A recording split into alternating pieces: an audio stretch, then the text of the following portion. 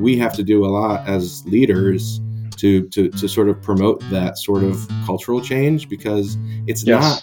not oppositional to being a good lawyer or making a lot of money. I think you can be a good lawyer and do great work and make a lot of money and not just like shred through people and have people hide themselves. I think it's actually like a win-win-win. But I think it's going to take a lot of work to get there. Welcome back to the Thriving Lawyers Podcast. In this week's episode, join Michael Kahn for part 2 of a discussion with Mike Kasdan about his refreshing approach to lawyering, which includes self-awareness, vulnerability, authenticity, and humane leadership. What's mindfulness? I think it's really training your brain to work optimally, and I think that includes taking spaces. But I think there's a lot of science behind it. There's a course that I'm taking now online at Coursera. I read about it in the New York Times article recently. It's called The Science of Happiness. It's Yale. by a Yale professor. Is it Yale, right? Yeah, it's up at Yale. It's online. It's the most popular course in the history of Yale. And I think the really important part is, I think when people think about mental health and wellness, they either think about people are really acutely sick with depression or anxiety, or PTSD or bipolar disorder. They're really the sick side. When you're talking about thriving, right? The opposite of, right? Like, so mental health is not is not the opposite of mental illness. It's thriving. Right. And so I think that the really important point that course makes, and that I think we have to make, is it's not just making sure that we can deal with those situations. That's important, of course. Having gone through that situation, I think it's important to deal with those situations when they occur. But it's also, the other side of it, people think is like, okay, it's people saying, breathe better and do yoga better and blah, blah, blah. Right. And there's this huge like other space in between where it's like, well, no, we're talking about creativity and making your brain function well. And I've had this conversation a few times. I think there's this identity problem, misconception. It's like, it's intertwined with this masculinity stuff we've been talking about, because people will say, well, I'm a lawyer, I'm a soldier, right? I'm going off to war, I'm beating people. Warrior. I got to be tough. And I've actually had these conversations with people. I've had it online on LinkedIn, because now I'm actually on LinkedIn talking about this stuff, and I never was. Where I'm saying, no, hold on. Like, you're not a soldier. Soldiers are soldiers. Like, you're a partner at a law firm in Utah.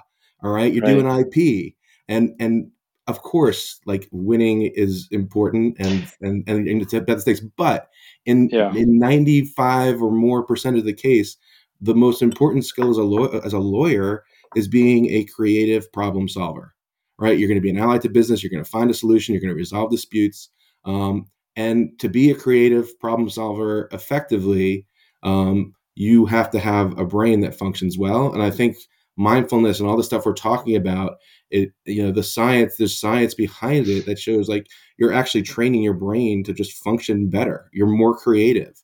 You have better energy. And I think, if people looked at it that way, I think just the word mindfulness, by the time I say ness and mindfulness, I think 80% of people are like on to the next thing because they have this image of it. So maybe we just need a different word for it. Well, it's really brain training. Yeah. And really it is. And you're right. I mean, the word mindfulness has been kind of used so much and it ad nauseum that it's very busy. can lose its meaning. But to me, it's the synonym for mindfulness is self-awareness. Oh, that's a good one. Yeah, that's great. And it's all about, and I know you know this, but it's about just being aware of the present moment right now. Like, as I'm talking to you, Mike, how am I feeling? What am I thinking? What is my body telling me? And then that gives you the opportunity at that moment to make a choice, to make a different choice often than your automatic choices particularly when you're facing adversity and difficult situations. And you brought that all up earlier when you're talking about what's helped you with your depression, which is being aware of your at the time your tendencies, like people pleasing, like similarly not saying no, like putting your needs last. But once you have that awareness, then that's where you have all the power, right? Because then you can start to make changes. Even it takes a while, of course, but you can start to make changes. Yeah, if you're not aware, like self-awareness is a beautiful thing. sort of constant struggle. It's kind of our human condition, I guess. Mm-hmm. Maybe it's what makes it interesting to be human. But the word choice is something that like my therapist uses a lot, and she's great. And I think what a lot of young people struggle with, and what a lot of young lawyers struggle with is, and I try to speak about this when I talk to law students, is they feel like they don't have a lot of choice, but they actually have a lot more And choice. young associates too, the Absolutely. other way. Mm-hmm. I would much rather a young associate, communicate to me and say, hey, I've got to watch my kids for these 2 hours. So that thing you asked for, I'm going to get it to you, but it's going to be at at this time, instead of not saying anything and just saying, I got to pound this out for Mike. And you'd be okay with that, Mike, Yeah, if someone said that to for you? me, absolutely. I mean, look, there are times in everyone's life and career where there's a deadline and it has to be. Right. But for me, like communicating and doing something effectively, and that goes for me too. So if I'm leaving the office at 7 o'clock and doing family stuff, I certainly don't want someone saying, oh, I'm going to get it to you tonight and getting it to me at 10 o'clock and I'm sleeping. I'll usually say I'm not going to look at this until Tuesday because I've got these other Right. things going. I think communication goes a long way. And I also think, part of what I really want to talk about with Lawyering While Human is also like authenticity, bringing your whole self to work. I really think that, and it ties in with diversity, because I think what makes us special, Yes. is, our diverse experiences and backgrounds and passions and interests. And I think a lot of people, especially in law firms, they come to work and they say, okay, whatever I am outside, I've got to be that like button down lawyer, and I got to like put on the suit and button it up and talk a certain way and write a certain way. And you kind of forget all of who you are. When to me, that's that's like the best part. And so I think, that's another aspect. So, one thing, the Lawyering While Human, the name comes from a presentation I did in 2016 that I'd actually kind of forgotten about, but it was a really great opportunity I had. And I had this friend who got me. I was like a last minute substitute speaker for this bar conference, and he knew I wrote for the Goodman Project. He said, I want you to talk about that Goodman Project stuff. And so I talked about mental health, and I talked about authenticity, and I talked about how, writing for the Goodman Project actually made me a much better storyteller and writer. And I think that's what really writing briefs and arguing is about, right? Telling a good story. And those are really important skills. But, at the time when I was an associate, I was like, there's no way I can tell anyone, I'm publishing this stuff, but there's no way I would share something I wrote at work or say, hey, I'm working on this thing. Because in my associate brain, I thought the partner would say, well, why weren't you here billing more hours? Why are you writing about sports? But meanwhile, and so I hid that part of myself. I also, of course, like hid the mental health part of myself that I no longer do. But I think all those things kind of make us, who we are, and I think there's value in sort of being yourself. So and I think a lot of this push is coming from like that younger generation. But I think Yes. We have to do a lot as leaders to sort of promote that sort of cultural change, because it's not oppositional to being a good lawyer or making a lot of money. I think you can be a good lawyer and do great work and make a lot of money and not just like shred through people and have people hide themselves. I think it's actually like a win-win-win.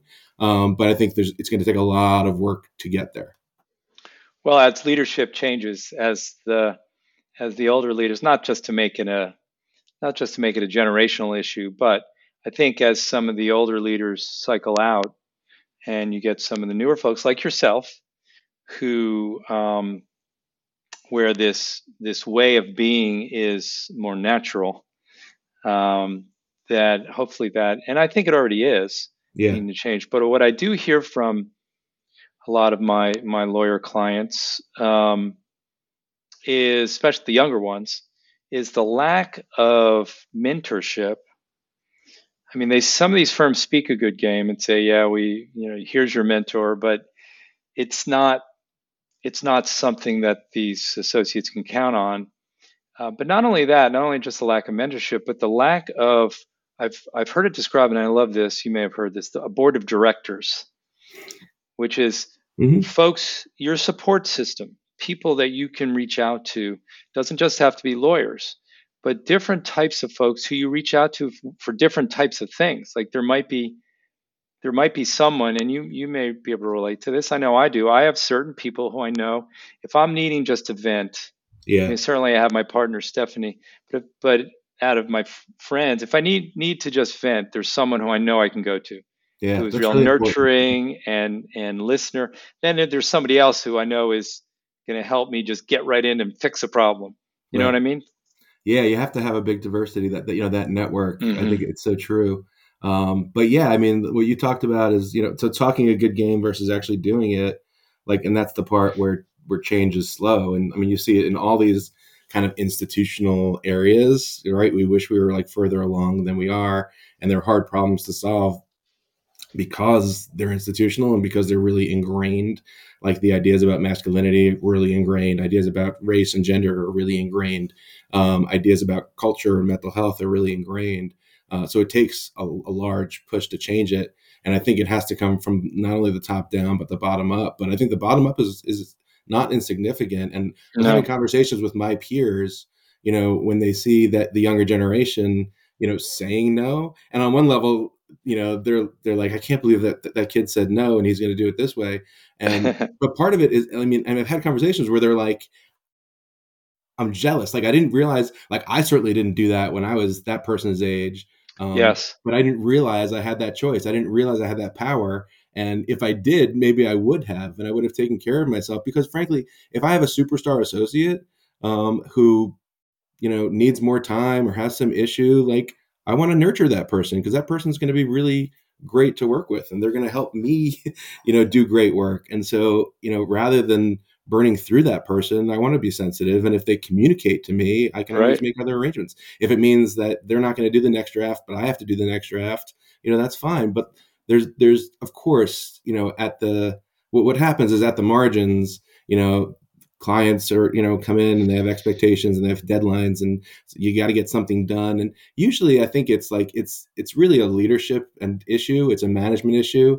What happens, I'll tell you one story from my past, but I think what happens is the people who are the leaders, the partners, they get anxious and nervous and they push too hard. It's because they didn't quite plan it out and they're under a Yes. time crush and they push all that down onto someone else. And that's of course very natural, and it's certainly not unique to law. But I really enjoyed my first law job at Kirkland and Ellis. I worked with really smart people. I did really like interesting work on big cases. I got great experience early. I got to take depositions and write briefs and travel and work on interesting cases. But I left Kirkland after my daughter was born because I was called because my wife, my then wife, gave birth on a Friday, and she was in the hospital. And I got called by the partner I was working with to come into the office on Saturday. And it's not oh, Mike's lazy, like he doesn't work hard, and it's not oh, Mike, isn't doing his job, didn't get his work done. He was traveling on the Sunday. I had always traveled previously with him. He didn't know how to make his own travel arrangements. He didn't know how to get from the airport to the place. He didn't know, how to organize his documents, and he had a lot of anxiety about it. So when I said, I can't come to the office right now because my wife's in the hospital and I'm in the hospital, he said, well, I really need you to come in. And I did. Wow. And then, Wow. and then I realized, I don't want to be that. And that's had a lot of influence in kind of how I lead and how I try and treat associates. Yeah. And it also had a lot of influence on my career path because I left. And thought, How long did it, when how long after that did you leave? 2 weeks. 2 weeks. Yeah. So you left, you decided to leave the firm right away after that experience.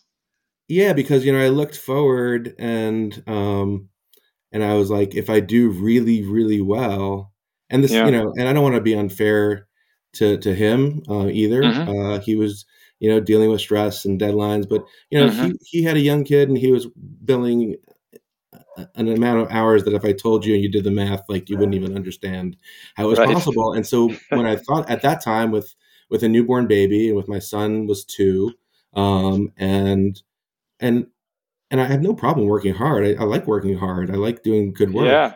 Um, Yeah. but but to have it be constant for like no reason, was problematic. And so, that I was looked to the really future. It was a yeah, really defining moment because I looked and I said, right, okay, I'm doing well, and they're telling me I'm doing well, and if I continue to do well, I'm going to become that guy. And that guy like never sees his kid. And he builds like right, $3,000 a year, and he's stressed. right. And I was like, It's like, what am I there's doing no here? amount of money. There's just no amount of money. Yeah. And so, so I went to a different place where I thought I could also do interesting work and have I better do see balance. that happening. I do see younger lawyers more able, or even to consider something like that, Mm-hmm. quicker maybe than years ago. Yeah, I think When that's true. looking at lifestyle and quality of life, and I have some of my younger clients too will say no and set limits with the partners.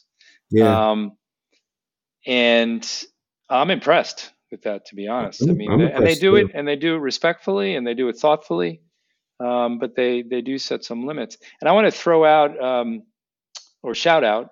You mentioned law schools, that you're talking to law schools, and the last podcast. Well, we just dropped a new one, but 2 podcasts ago or 2 guests ago, we had Shalini George, who's She's a doing professor tremendous at work. Suffolk University Law School, and she's doing some great work at that law school. She's even teaching a pilot class just around well-being Exactly. issues, and that they're giving her space to do that. So there's definitely thing. I went to law school in the 80s. Yeah. And now, to be fair, we did have a counselor there, which I was pretty progressive, I think, back in the 80s to have a Yeah, for counselor. sure. For sure.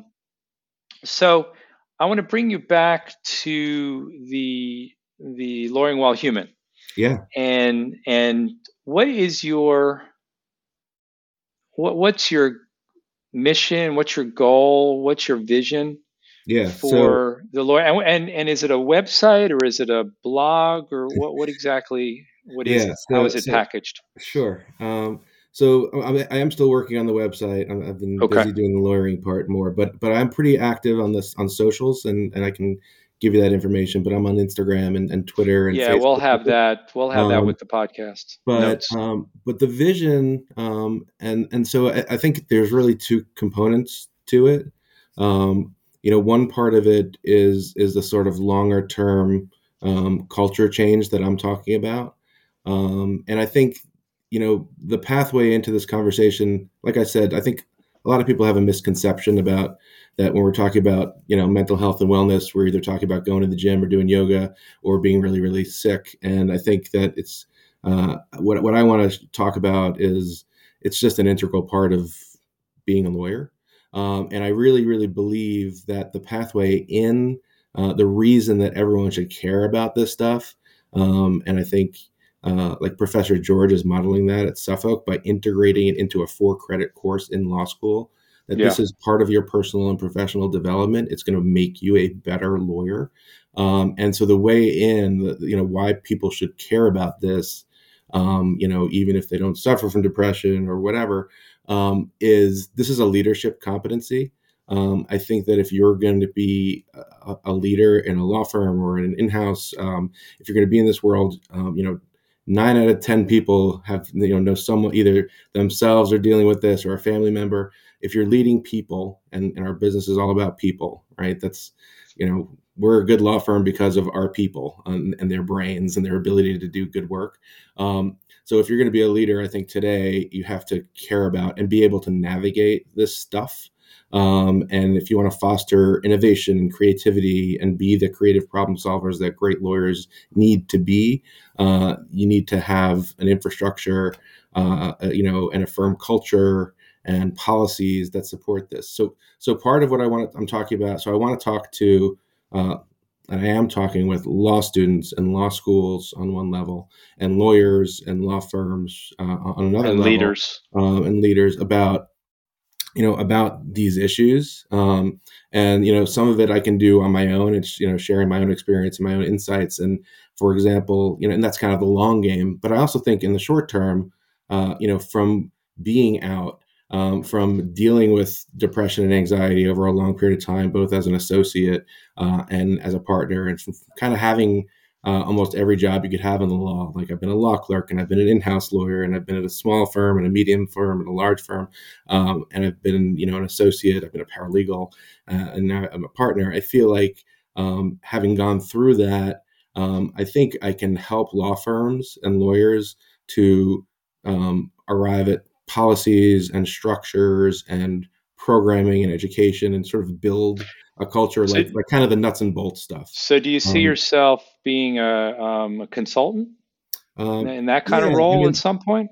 I do, and I think so right now I'm navigating this like I'm really enjoying being a lawyer, Yeah. and I'm building this while I'm doing it, and it's very integrated, and it's great. And but I think when I look at the law world, what I see really big, and I'm talking about law firms, and look at them first because I think that's where I have the most experience personally.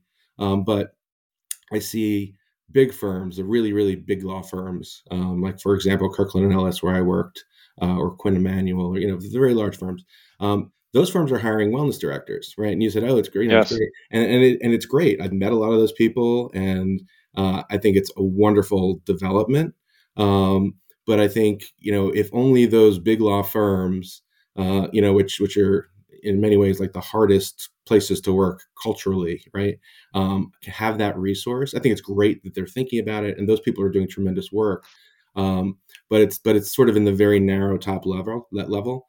And being at a firm of the size of Wigan and Dana, where we're 150 lawyers, which in law firms makes you like medium size. I think there's a vast middle layer, and then of course like there are many small law firms, and Yeah. and those places maybe don't have the resources or ability to hire a full-time person. So one thing one thing I think I could add is to sort of be an outsourced, whether you call it a consultant or an outsourced director of wellness. But I Hmm. think I could help firms in that middle layer to set up their wellness programs, to bring in people to do these things, to work on their actual policies and structures and internal groups, to kind of build the type of culture that we're talking about. And I think, if I'm able to do that through Lawyering While Human, myself, and bringing in others to do that, I think that we could reach a lot more people more broadly. So that's kind of my hope. I love that idea. I think Thank that's really, I'm not sure anybody else is doing that right now.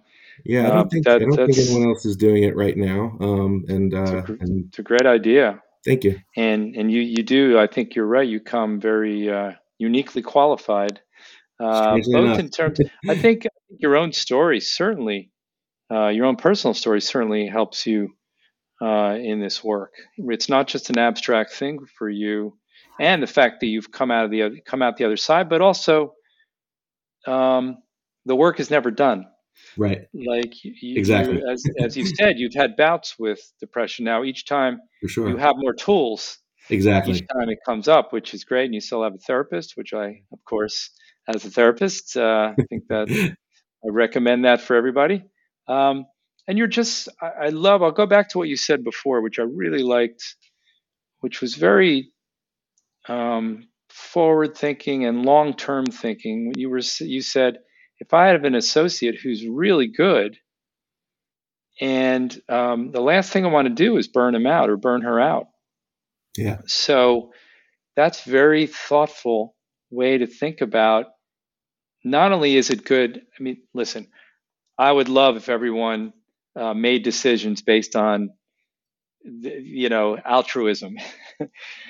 And if that's not enough, think about, well, how is this good for the firm? How is this good Right. for our clients? Exactly. You want someone who is working on all cylinders, right? Yeah, and I think what's inspiring is, I think there's a lot more top-down leadership is needed, and I hope to have a role in that. Law firms, if you take a cynical view of law firms, which many do, and I understand why, law firms don't often make gigantic changes without it making No. monetary sense. Hmm. If you look at the pro bono and diversity sort of pathways, when clients started demanding stuff, law firms changed. And I think it's interesting. Such as diversity. Well, yeah, and I think it's Yeah. very parallel. And I think what's inspiring to me is, for example, I came across a fellow in the UK, and he's running an organization called the Mindful Business Charter. His name's Richard Martin. And that was started by some very large companies in England, HSBC and Lloyd's of London, basically saying, we recognize that we're gigantic clients and that when we send an email to our law firm, they run around like chickens without heads and drop everything. And that's actually not great for us. It's not good for us. It's not good for them. And so we want to actually, so it actually started from clients. Wow. And so a number of companies and law firms have signed up to that Mindful Business Charter. Again, I think it suffers from that sort of mindfulness buzzword in its title, but what it really is some of these concepts and sort of building in these concepts to culture about how we communicate when we send emails. And I think it's interesting to see it coming from. I think it's really, really progressive to see it coming from that direction, and really hopeful because that's. So this is coming from the companies, from clients, not from the firms. Well, that's how it started, but a number of firms and companies have signed up to this Mindful Business Charter to sort of try and do business in accordance with these principles. But yeah, I think more of that is kind of needed to push us to where we need to go. But I do think it makes business sense. In fact, I'm working on an article on the business case for well-being in law, and others have before me written tremendous law review articles on it. But I'm working on an article to say, like, look, this actually makes economic sense. If you look at it, and I think that's an important kind of piece to the conversation if we're really talking about these big changes. All right, we just have 3 or 4 minutes left, but I do want to ask you about the hashtag We Rage for Love. Tell me more about that. What was that about?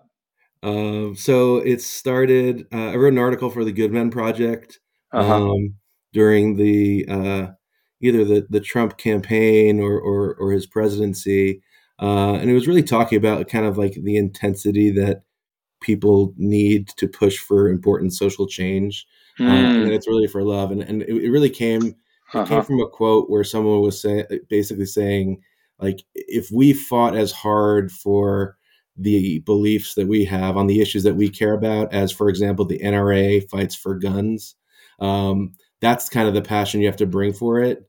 But it's not, it's for love. Like, it's coming from a good place, but, you have to fight like it's everything to you. Like it's your reason for being. And so that was sort of came from a political place. But it was talking about kind of that. Yeah. And then the other hashtag you mentioned, Not Weak, Just Human, was a really important one to me. That came out of, the Good Men Project not only puts out articles, I think 40 articles a day on a range of topics, but also interactive. So I helped to create this program there called Social Interest Groups, where every night of the week you have a phone call. It's actually it's like a podcast, or it's an interactive podcast where all the callers are involved in the conversation, and they have conversations on race and gender. And I actually led one on mental health for a while. And in addition to having a group to talk about, we wanted to do something out in the world, and we did a video, sort of a public service announcement to try and sort of destigmatize, to say, we're not weak, just human, and had different people from different walks of life sort of talking about themselves and the issues that they were dealing with.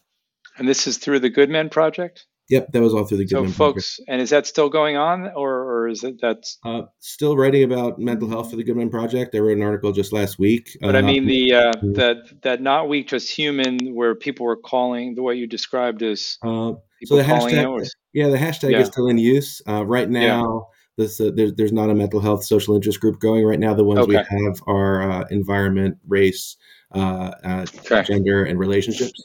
But they kind of come in cycles, and there'll probably be a mental health one again. But people can find out about that going to the website.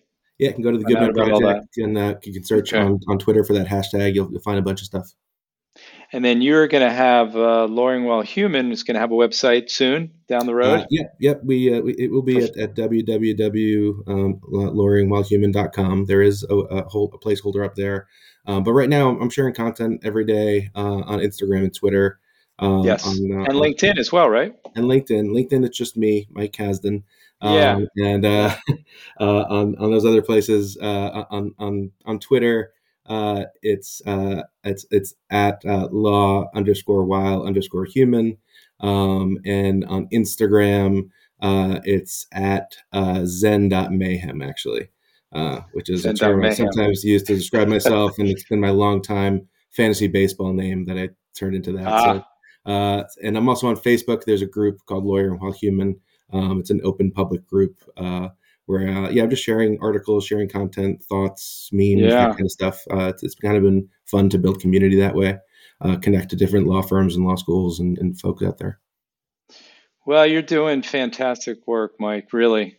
I think that's, I don't want to be trite and say the conversations need to happen. More than conversations need to happen for sure, and you are doing more than conversations, but you're putting it out there. You're also modeling vulnerability and authenticity and congruence.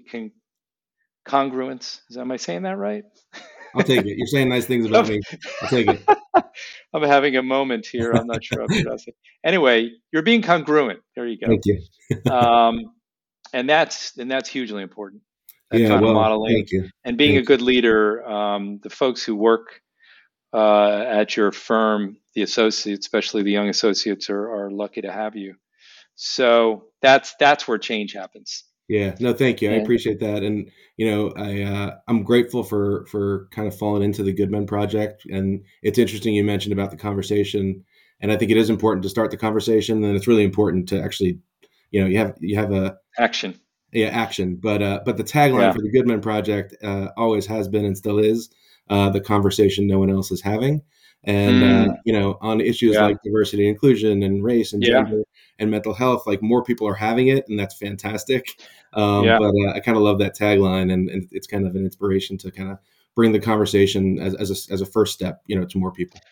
When we do our workshops, when we used to do them in person in the room, we'd have lawyers come up to us, and our programs are on ethics, but it's more around the impact of stress on ethical decision making. Sure. And we do well-being programs, et cetera. But we'd often have lawyers come up and say, I am just glad to hear that I'm not the only one. Yeah. Because we're very interactive. So they hear from each other. And just that is if that's just the only takeaway for a lawyer attending the program, that's huge. Yeah, I agree. They know that there are other people out there who are struggling. Of course, that's not the last step. That's the first step to feel like I'm not alone, and that in and of itself helps folks feel better. But then it's, of course, okay, now what do I do? Yeah. What kind of tools can I use to help me get to a better place? Yeah. And even though, like I said, these are big, slowly changing problems, I am inspired and hopeful because more people are talking about it. I had an experience 3 years after I had depression where I met people I used to work with who were senior to me, and I described what had happened. I thought I was telling this big secret. This thing happened to me. I didn't know what was happening. And they were both like, oh, yeah, that happens to us all the time. But nobody talked about it. No. So being out and seeing more people talk about it now, I think gives us a chance. It gives us a chance. Yes. And telling your story. I do a lot of work with clients who are dealing with grief and loss. And telling your story is often what folks who are grieving want to do, to talk about the person who died. Sure. And often when they do, that's what happens. The person they're telling will say, yeah, I lost my child too, or I had a miscarriage too. So it's just opening up leads to connection, and that connection is just so critical. Yeah. And we're not getting as much as we need, particularly during the pandemic. I agree. I'm a big storytelling person. I believe that like storytelling is like the path to social change and on all these topics, right? Because it's connection, and that's what all the stuff is about. Like you were talking about it, that opening up is a beautiful thing, and it's productive. Like you can actually move forward to a different place. So yes. So I have a lot of hope for this and a lot of energy around it.